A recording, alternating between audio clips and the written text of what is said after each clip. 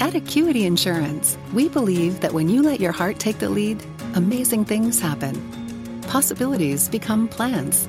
Startups get started. Ideas on napkins turn into brick and mortar. When you lead with your heart, you build a business you're proud of and a life you love. So lead with your heart. We'll protect it with ours. Discover business, home, and auto insurance at Acuity.com. Acuity, a mutual insurance company and other companies. Not all products available in all states.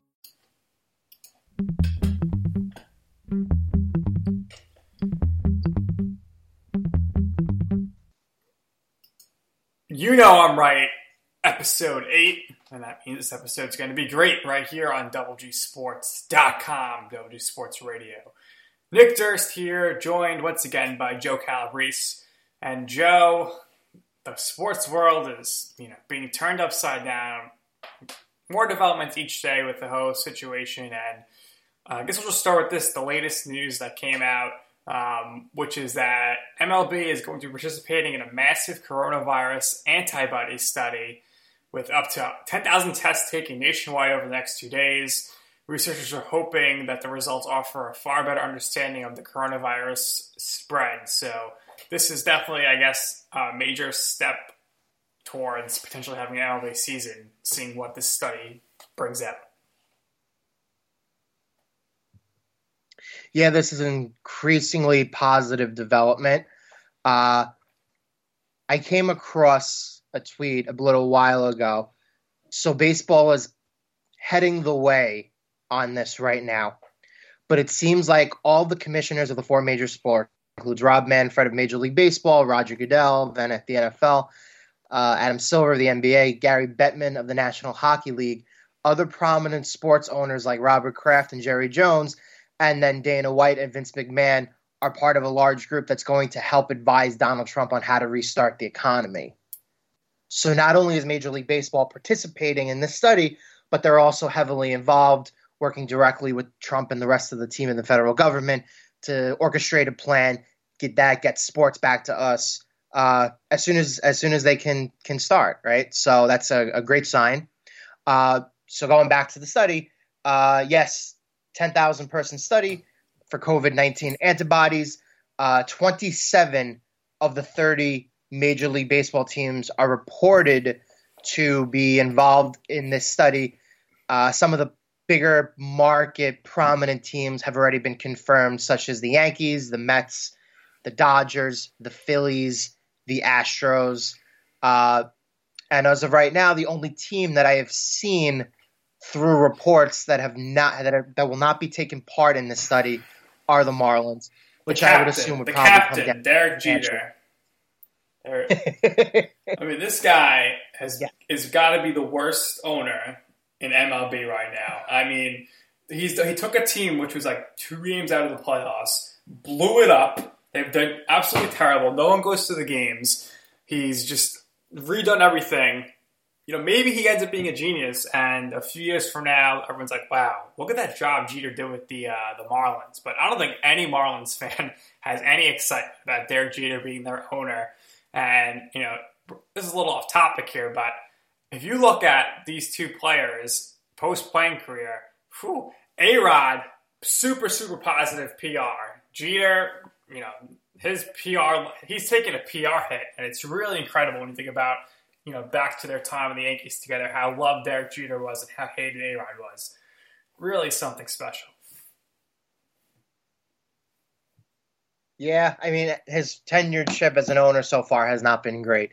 But I would assume the reason why they're not part of the study is probably money, directly related to financial reasons. I mean, for them, they were eventually going to sell off anyway, and I think he realizes that the only way the operation's ever really going to truly succeed is if it starts ground up, right? So you need the foundation in place. So hopefully 5 years from now, we're not talking about how Derek Jeter is one of the worst owners in pro sports history. We're talking about how he did good things and was able to revive baseball in Miami. But yeah, quick little tangent. Yeah, so this is really going to lead into the potential options right now, which are MLB might play all their games in Arizona, or we saw they might play games in Arizona and Florida in the spring training facilities. But the interesting wrinkle here would be that there would be no AL, no NL. There'd be just the two leagues based on the spring trainings, the Grapefruit League and the Cactus League, and you're going to have a universal DH. And Joe, it's scary to think about this, especially with the fact that there's going to be some potential realignment with divisions. What are your thoughts on new potential divisions? Well, the divisions obviously would be based on stadium and location proximity to where each of the 30 MLB organizations are situated in Florida and Arizona, right? Yep. So that would to make sense. It would feel a little weird, obviously. It would take maybe a couple weeks of getting used to before people start to fully realize, like, okay, we're not getting traditional and American League, National League baseball back for the time being. This is the best that they could do under the circumstances, right?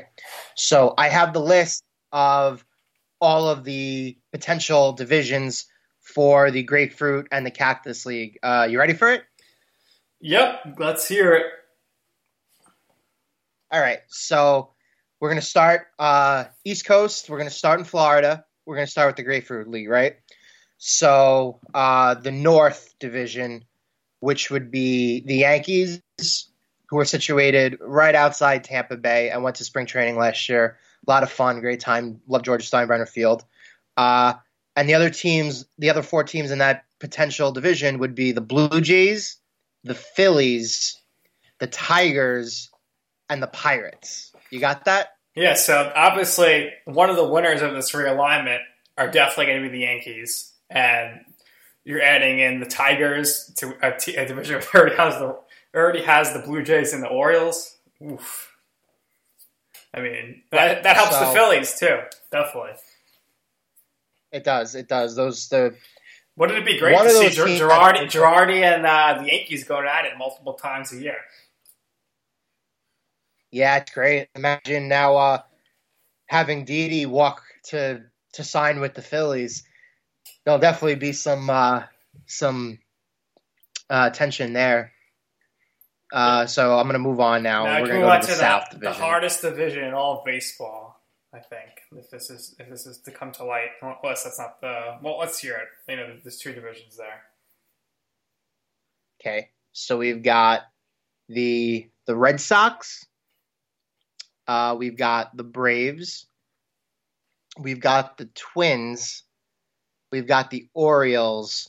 And hold on, who is this team? The Rangers. No, I'm a liar. Who is that team? The Braves. It's not the Marlins.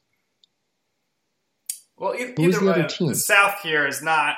It's not that good, actually. I mean, the Braves and the Twins, they'll both be the top two teams there. It's the other division of the Grapefruit League, which is really concerning. So I think the other division... The other division you have... What do you have? The Astros, Cardinals, Mets. And is the Nationals? The Nationals and the Marlins. Right. So that's like... That sucks for the Mets, who are like on Pacoda projections. We're supposed to win the NL East. To add in the Astros and the Cardinals is just absolutely brutal. And that would be like... That would be a tough division if this actually comes to play. All right, so that's done. Let's move on to the Cactus League. Are you ready? We got the Northeast, the Diamondbacks, the Cubs, the Rockies, the Giants, and the Athletics. Athletics finally won a division title, maybe. So of all the divisions, I think this is the one least affected because you have three of the NL West teams, right? The Diamondbacks, the Rockies, and the Giants. You have the Cubs, and then you have the Athletics. So you only have one American League crossover. It's a team that's already used to playing games on the West Coast. So this kind of, you're right, it kind of benefits the Athletics the most. Potentially the Cubs, I would think, right? Certainly, because the Cubs, you're thinking, maybe they took a step back, but this could definitely help them. And just to recap the Grapefruit League, the North, you get the Yankees and Phillies. They're going to benefit the most from being with the Blue Jays, the Tigers, and the Pirates. In the South, you have the Red Sox, Twins, Braves, Rays, and Orioles. So that's actually... Oh, that's the other team. So that's like the Twins. That's the Twins and was Braves right there. Yep. The East, that's just the most brutal thing to think about. The Marlins might lose like every game if they're, with the Nationals, Astros, Mets, and Cardinals. As it is, the NL East was going to be ridiculous, but taking out the Phillies and putting in the Astros and Cardinals, and it's just crazy. In the Northeast, Cubs, Giants, Diamondbacks, Rockies, Oakland Athletics. That definitely benefits the Athletics and the Cubs. In the West, so you get the Cactus League West. It's right. Dodgers, White Sox, Reds, Indians, Angels. So Dodgers, I would say, are still favorites there. You got to see what the Angels do there. And who knows if there's going to be wild cards or anything, how that's going to come into play. And then the Northwest, I think this really benefits the Brewers because they're going to be with the Padres, Mariners, Rangers, and Royals. That's probably going to be the worst division in all of the realignment. What do you think? Yeah, I agree with those two statements. I think the Dodgers fit from the West. I know the Reds are an improved bunch. I know they got Trevor Bauer in the offseason, but still need to translate it to games. The White Sox are young. They're on the rise. They're up and coming, probably another year or two away. So the Dodgers will benefit from a young team, right? And the Indians, they've been good the last couple of years. Starting to kind of fade a little bit, get older. They're in transition. The Angels are always a mixed bag. You don't know what you're going to get, right? So the Dodgers seem pretty much a lock for that division, I would say. And then we got the Northwest here with the Brewers. I agree with your assessment, too. I think the Brewers really luck out here. I'm not sure. I think the Padres are kind of in the same boat as the White Sox, where they're both young teams. They're on the rise. They would have been poised, I think, to make a run at 500 this year and probably take off next year with everything going on. I don't know if you're going to see as much improvement with those young teams as you necessarily would in a normal season. The Mariners aren't good. The Royals aren't good. So the only challenge, I think, for the Brewers here will probably be the Rangers. And I think the Brewers just across the board have a little more talent, right? So... right, and you have to keep in mind, if they're going to go with this plan here, where it's talking about maybe 2 or 3 time slots of games per day, and probably no off days really, and doubleheaders, rosters are going to have to expand at least to somewhere in the 30s, I would think, especially when there's not going to be any minor league season, so you're not going to be able to call people up so easily.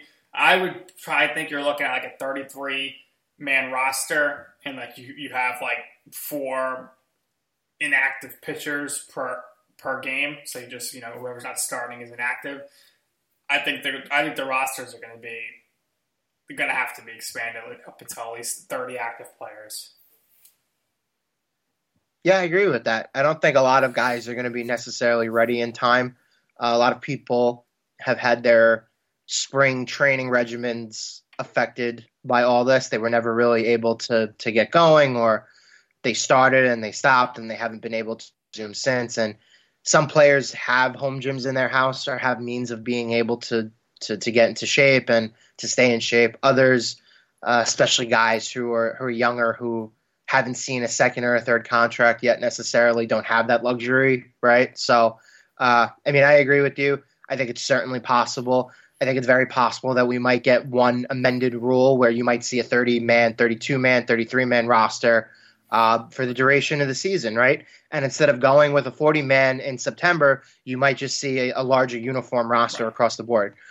But that will remains to be seen what they're going to do. The thing here is the Mets are the big losers if these are actual divisions, but they also kind of luck out because with the universal DH, you could have the horrendous Robinson Cano DH, and you could also have Cespedes DH. So, maybe it's not all bad, but terrible division. Now fans are gonna cry over the universal DH. Oh, boo-hoo! The pitcher is not going to be able to hit this year. Great. How will we survive? Well, what does this do for Shohei Ohtani? I guess I don't know. Can they not DH him when he's pitching? Probably not. So, but the alignment maybe it works out. We'll see. This is all hearsay at this point. I think MLB is really trying to capitalize on the market right now. They want to be the first sport back because everyone is craving sports right now, Joe. And I think the ratings will be crazy good for MLB games off the bat. But you also have to factor this in. How are these things going to be broadcast? Because they can't expect the local regional networks to get up and move to Florida or Arizona for a whole season. Is it going to be a scenario where it's like, okay, ESPN and MLB Network are going to broadcast all of these games? Like, that's another thing that I'm sure they'd have to figure out because I could see Michael Kay saying, "I'm not moving to Florida for the next 5 months." My guess is that Major League Baseball will orchestrate some type of deal and contract with obviously Fox, ESPN. And what I think you'll likely see are those two channels, and you might see just regional production down in Florida. And for the local affiliates, especially here, right? So you got SNY with the Mets, and you got the Yes Network with the Yankees. You're probably going to see some kind of simulcast deal, right? Unless Michael Kay says, "All right, you want to give me money on top of it for me to take the risk and to move to Florida and to broadcast the games." I mean, a network like the Yes Network, obviously, I would assume has funds possible to be able to make something like that happen. For the other teams and the other regional networks, it'll probably be some kind of simulcast system. Hopefully the games are on TV. I mean, nothing would be worse than there's games, but they're not broadcast, and we have no idea what's going on. See, it'll be easier for Fox to do that because Fox will be able to broadcast, and then they'll be able to appropriately pull and it's still tough though because you're looking at you need 16 production teams, right, or 14, 15 production teams any given day. So it's just like I don't know. We'll see how this works out because even if the major networks are splitting things up, it's going to be tough to really manage that unless they do like they originally thought, which was all right. We'll have 3 games at one field per day. Then it's like all right. But we'll keep an eye on that. We'll see what happens. If the season starts up, that's good news. But moving over to some sad news, the very promising, very well met XFL is no more, unfortunately. And when the news broke that the season was canceled, the rest of the season due to the coronavirus, I knew right then and there is no way, from a financial perspective, they were going to be able to stick around. And Joe, it's a real shame because the football was good. They had some innovative ideas. I really think in the next year or two, we'll be seeing the NFL adapting the kickoff rule. And it's just a real shame that the genius that is Vince McMahon is not going to be able to see his vision play out due to the fact that the company has gone bankrupt due to the coronavirus. Yeah, I know. Very upsetting. So from what I've seen, the XFL was able to pay out its employees, I think, through April 12th.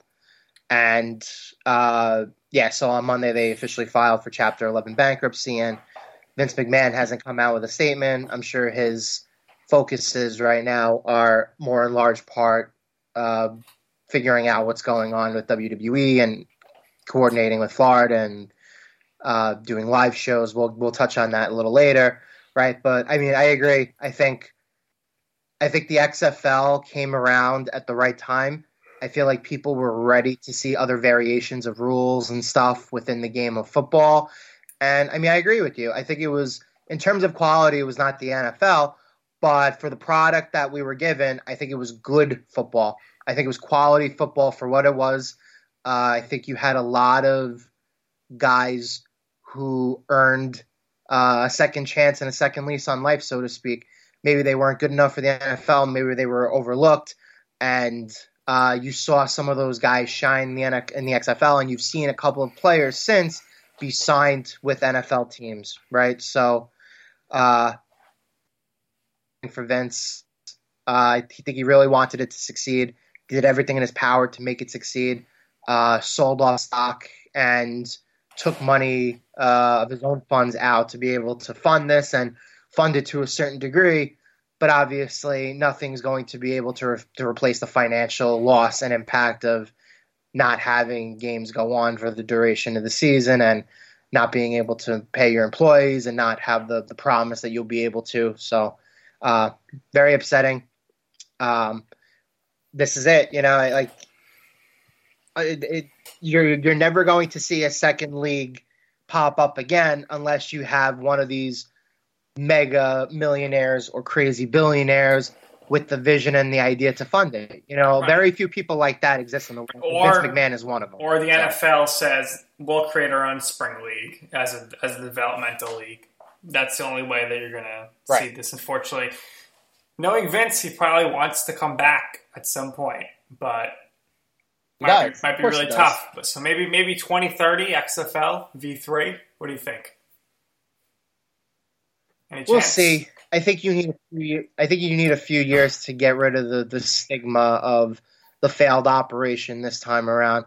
I would not be shocked if 4 or 5 years from now Vince comes back and says, "You know what? I'm going to do it again. I'm going to keep doing it until it works." Because that's his mentality. He is not. COVID-19 is still around, but that doesn't mean the Army ROTC programs are not there for you. Earn scholarships for school and pursue the career you want. The leadership developing Army ROTC classes will give any full-time student the focus and resources that can open doors down the road.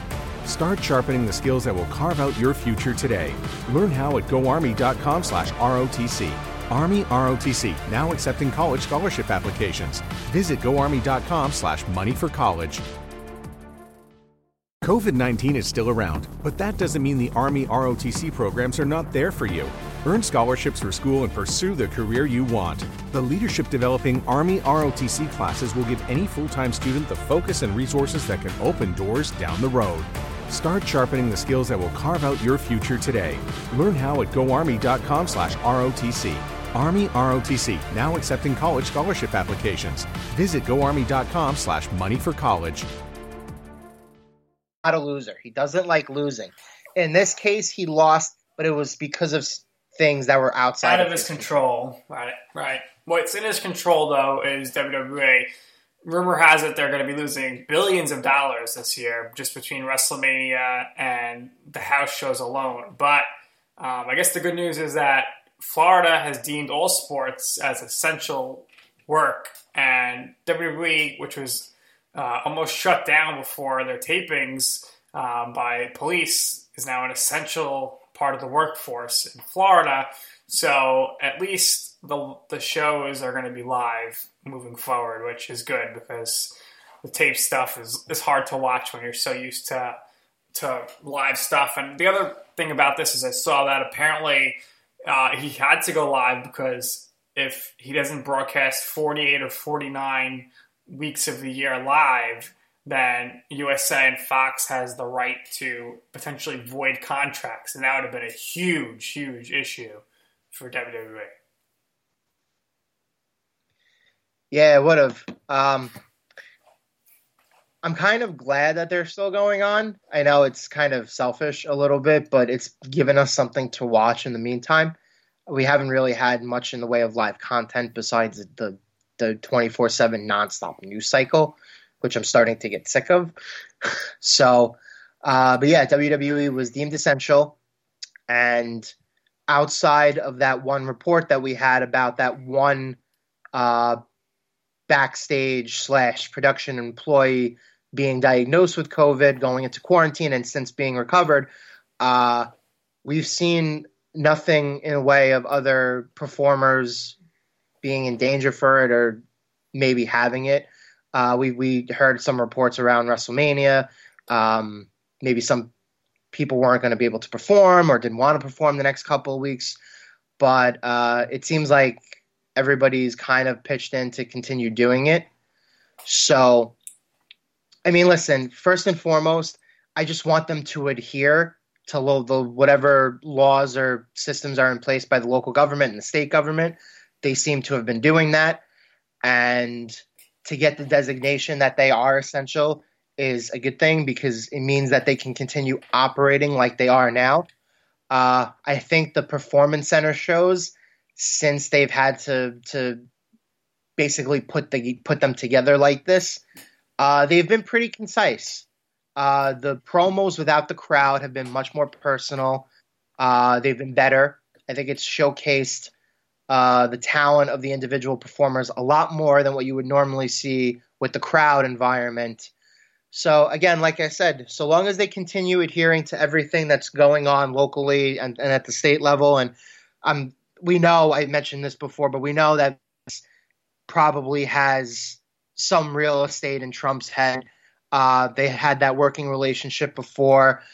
Trump is very aware of all the major sports commissioners and people like Vince who want to keep going, who want to jumpstart and get the economy going again, and they know that the product. Our president is a WWE Hall of Famer, so I think he gets the deal. The only president in the history of the United States of America who is a WWE Hall of Famer.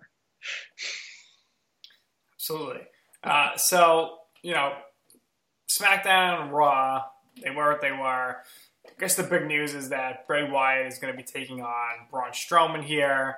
I would hope that Strowman will retain the title throughout this feud, but I don't think so. I think they'll probably shift back to the original plans, which would be Roman Reigns beating Bray Wyatt for the championship. And then on the Raw side of things, you have really the Selena Vega show, which is that her stable is just in every segment with Angel Garza, Andrade, and Austin Theory that beat people down. Bianca Blair's there. With the Street Profits, they're on TV. Asuka's and everything. Nia Jax is back. She'll be probably going for Becky Lynch soon. And then you got Money in the Bank coming up. So we'll see where that ends up being filmed or whatnot. But I think we're both in agreement that Elias would be the choice of who should win a Money in the Bank for the men. But I think we both agree it's probably going to be somebody like Jeff Hardy. And on the women's side of things, I would guess we're probably looking at Nia Jax or Asuka. That's what I think. Yeah, so I'll break that down one by one. I think Bray and Braun are going to feud for the next 2 or 3 months. I think it's likely that we'll see some variation of Braun being able to get the upper hand on Bray, but not being able to get the upper hand on The Fiend. As for the Money in the Bank situation, I hope it's Elias because he's in the midst of getting a push, which I've wanted for him for at least 2 years now, just like you. I would assume that if he's in the match, he's one of the favorites. So I'm not sure if they're going with 4 Raw guys and 4 SmackDown or 3 of each because, again, like I mentioned previously on a podcast, they're basically operating with as few people as they possibly can, right? Which explains why Zelina Vega was on Raw for an hour and a half yesterday of the 3 hours, because she manages 3 guys, all 3 matches, all 3 guys were in specific segments with each other, and naturally they're pushing her and trying to make her one of the foundational pieces and one of like the key managers of Raw now, right? So that makes sense. They can only operate with so many people. You're not going to be able to have 6-man tag team matches and stuff like that just because you're trying to limit how many people you use on each show and how many people you're using in the ring at once, right? So, so that's going to be interesting to see if they use 3 guys from Raw and 3 guys from SmackDown in each of the men's and the women's Money in the Bank ladder matches, right? But I agree with you. I think if Elias is in, I hope he wins. Right now, the 3 Raw guys who will likely be in will be Aleister Black, Apollo Crews, and Rey Mysterio, right? So you'll probably see something MVP, who is apparently self-proclaimed one of the greatest ladder match people of all time, is going to beat Apollo Crews? No. These matches are structured. I don't remember MVP ever being in a ladder match. Me neither. I think it was a joke. The funniest thing was like Saxton was like, "Yeah, I mean, he definitely has the most experience in the ladder match." I was like, and Right. speaking, I don't remember. I know they're limiting people there, but it's so good to have the King back. He's so funny. He's so much better than everybody else, and he was really missed for WrestleMania, especially when I listened to frickin' JBL. He was funny. He was really funny. So yeah, it's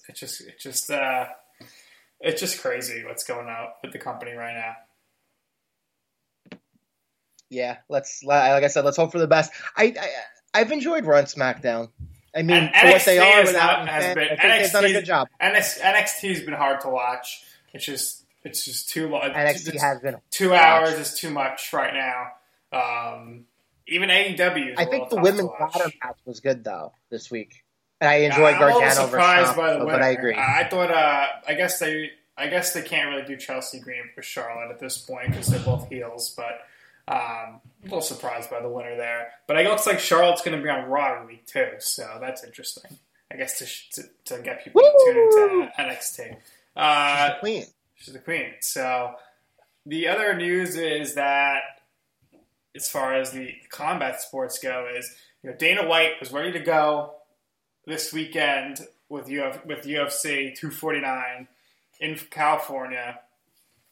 His company, who broadcasts the events, Disney, ESPN Plus, said, "Let's not do this."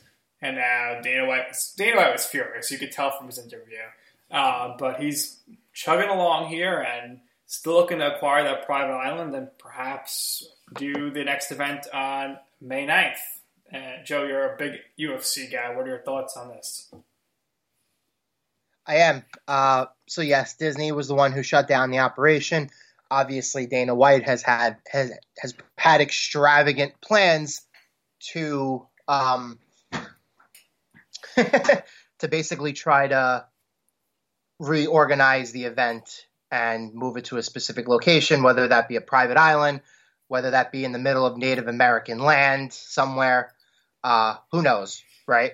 But yeah, so they're definitely going to try to have this event by May 9th. And as of now, the location is to be determined. My crackpot conspiracy theory is Dana is secretly working with Vince McMahon to have the USC event at the Performance Center. Interesting. I was just going to suggest that, if Dana's fed up with Disney Plus here, after their deal, he should take UFC to WWE Network. How sick would that be? That would be amazing. Hold on. You're about to hear me kill a bug in my room. You ready? Yeah, let's hear it. You heard that? I had a stink bug fall from my ceiling. I don't know how it got in. But now I got to watch out because you got to clean them. Because when you kill them, they attract other stink bugs. Yeah, and speaking of attracting other things, I mean, all right, so you got Shayna Baszler. She came over from UFC recently.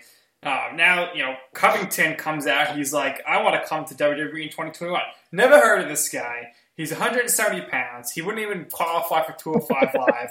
I don't think WWE has any interest in him, so sure, he could say all that all he wants. But the only UFC news that really matters is Ronda Rousey coming out, attacking the fans, and WWE acknowledging it. So no doubt about it, Ronda Rousey is coming back to WWE. Right, Joe? Yeah, all of that was... People were getting themselves worked up. A lot of people weren't sure if it was a work or not. I think the fact that they mentioned it on Raw this week when they interviewed Shayna, like backstage right before she came out, all but confirmed that not only is it a work, but I agree with you. I think Ronda will be back at some point.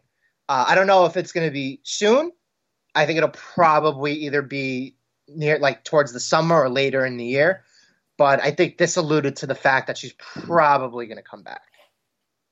Absolutely. And, these guys are so forgetful that I forgot to even mention it, but, the Revival are gone from WWE. Who cares? Oh my gosh, what's the Revival doing in the Impact Zone? Nobody cares. Then nobody's going to bat an eyelash at these guys.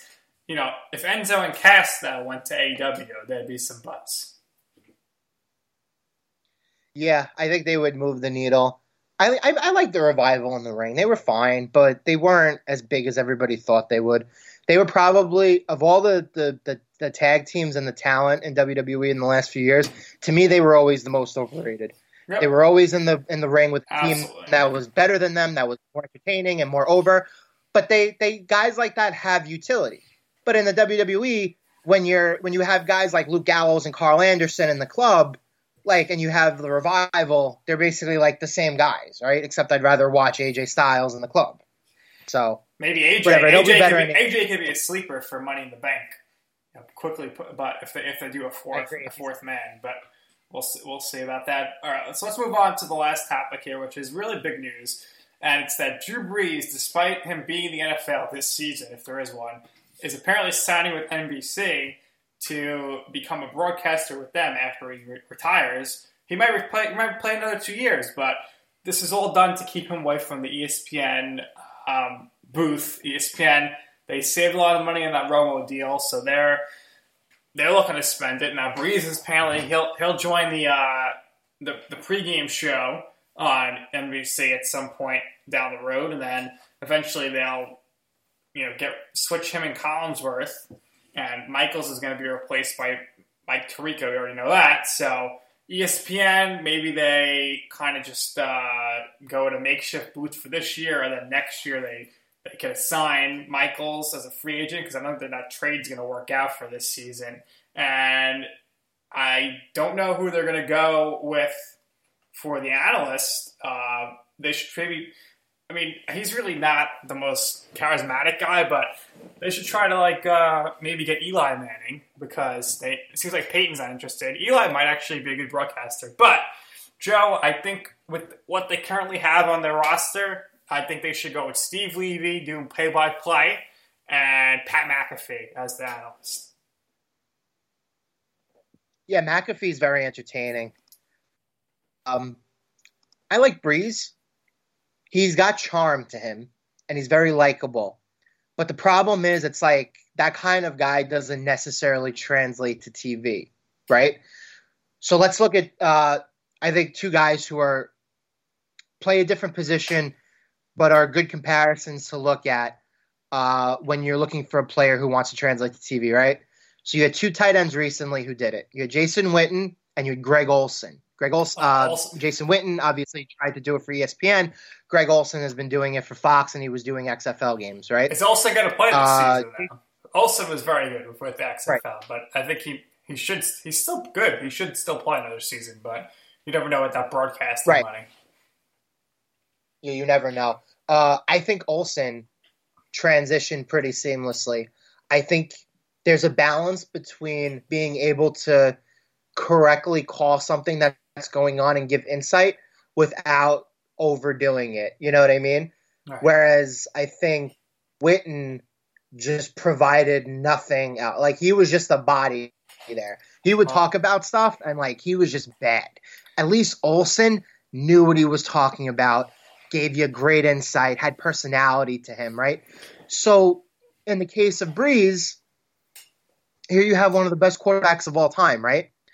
But is he going to translate like Tony Romo did? See, Tony Romo has a personality to him, right? So when he's involved in calling him, right, does rub some people the wrong way. A lot of people love him. A lot of people don't like him. But at least when you're watching a game with him, on commentary, you're going to get some substantial stuff, right? Right. We have to see if a guy like Brees is made for that. ESPN missed out on Rob Gronkowski, who actually did a good job on this pregame show with Fox. They could have thrown him in the booth. I mean, what the heck, right? He couldn't have been too bad. Rob Gronkowski is perfect for WWE. 24/7 champ. Any of the major networks. What's up? The 24/7 champ. He is the 24/7 champion, like you called. You called it. You know I'm right. I mean, that's the reason why the show is named what it is. So who would you go with? I mean, first of all, Joe Tessitore is getting the short end of the stick here. I don't know anybody. I didn't hear people really complaining too much about him doing doing play-by-play. So what would you? I guess based on current ESPN employees, What would your Monday Night Football crew be? I like the idea of Levy doing play-by-play because I think he was very good doing the XFL games. I think he's very underrated in that regard. I think he's underused by ESPN in general, actually. I just think he's a very likable personality and a great play-by-play guy. I don't necessarily hate Tessitore. For the guy who's doing the color analysis and the other analysis, I don't hate your Eli idea. Eli would be very fun to listen to. I don't know if he wants to do it. I don't think he has any. I definitely want. Eli is the highest paid player of all time, so I don't think he needs the money. I don't think he needs the money either. I would love to hear Peyton do it. I think Peyton would be great at it. The problem is, I don't know if he wants to do it either. And considering the money he makes doing I don't think Peyton wants to do it because if for some reason he flops, it's really going to damage his reputation. So I think he's going to say no. But right, I agree with that. How about maybe in like 4 or 5 years, fresh off retirement, Tom Brady? You think he'd be a good announcer? I don't think so. Yeah, you need I don't know if he's personality. I mean, Eli is pretty dry, but he has some personality. I think who I think would be a really good announcer? Who's that? Andrew Luck. Andrew Luck would be good. I actually think Andrew Luck's going to come out of retirement at some point in the next 2 years. But in the meantime, I mean, that's a hell of an idea, Andrew Luck. Yeah, because like I said, you need a guy who knows what he's talking about, could do so with ease, but you also need somebody who's got personality who could relate to the common person, right? So that's why Brady, I think, would be a lot like Aikman in the sense that he would be able to do it, but a lot of people don't necessarily like Aikman because either A, he's too much of a homer for the Cowboys when he does games, or B, he's just, I don't know, I don't want to say he's unlikable, but I could see why he rubs some people the wrong way. Like my uncles don't really like him. They prefer Nance and Romo to Aikman and Buck. And I know Joe Buck's gotten a lot of hate over the years. I think he's gotten better as I've gotten older. I don't think he's really bad anymore. I think he's actually quite good. So you need to be able to balance that. I don't know if Brady would be able to do that because I don't know if people would be able to necessarily separate the player he was on the field from the guy who he's trying to be in the broadcast. You know what I mean? Because there's definitely a little bit of that bravado he's got, that arrogance, that personality, the winning culture. You know what I mean? That doesn't necessarily you need somebody who's more of a common person. I got one more. How about this? Tom Coughlin from Monday Night Football. Coughlin would be good. I don't know if he would do it, but I think he would be good. Who knows? I think we're most likely looking at Dan Orlovsky or Jesse Palmer. Jesse Palmer. That's interesting. Yeah, I don't know how that would work out. But he's okay. we shall see. That's going to do it for this episode of You Know I'm Right. If any of these predictions come true, it's because you listen to the show. You always get the scoop here first. So that's going to do it for our episode 8 here. It was a great one. And thank you for listening. COVID-19 is still around, but that doesn't mean the Army ROTC programs are not there for you. Earn scholarships for school and pursue the career you want. The leadership developing Army ROTC classes will give any full-time student the focus and resources that can open doors down the road. Start sharpening the skills that will carve out your future today. Learn how at goarmy.com/ROTC. Army ROTC, now accepting college scholarship applications.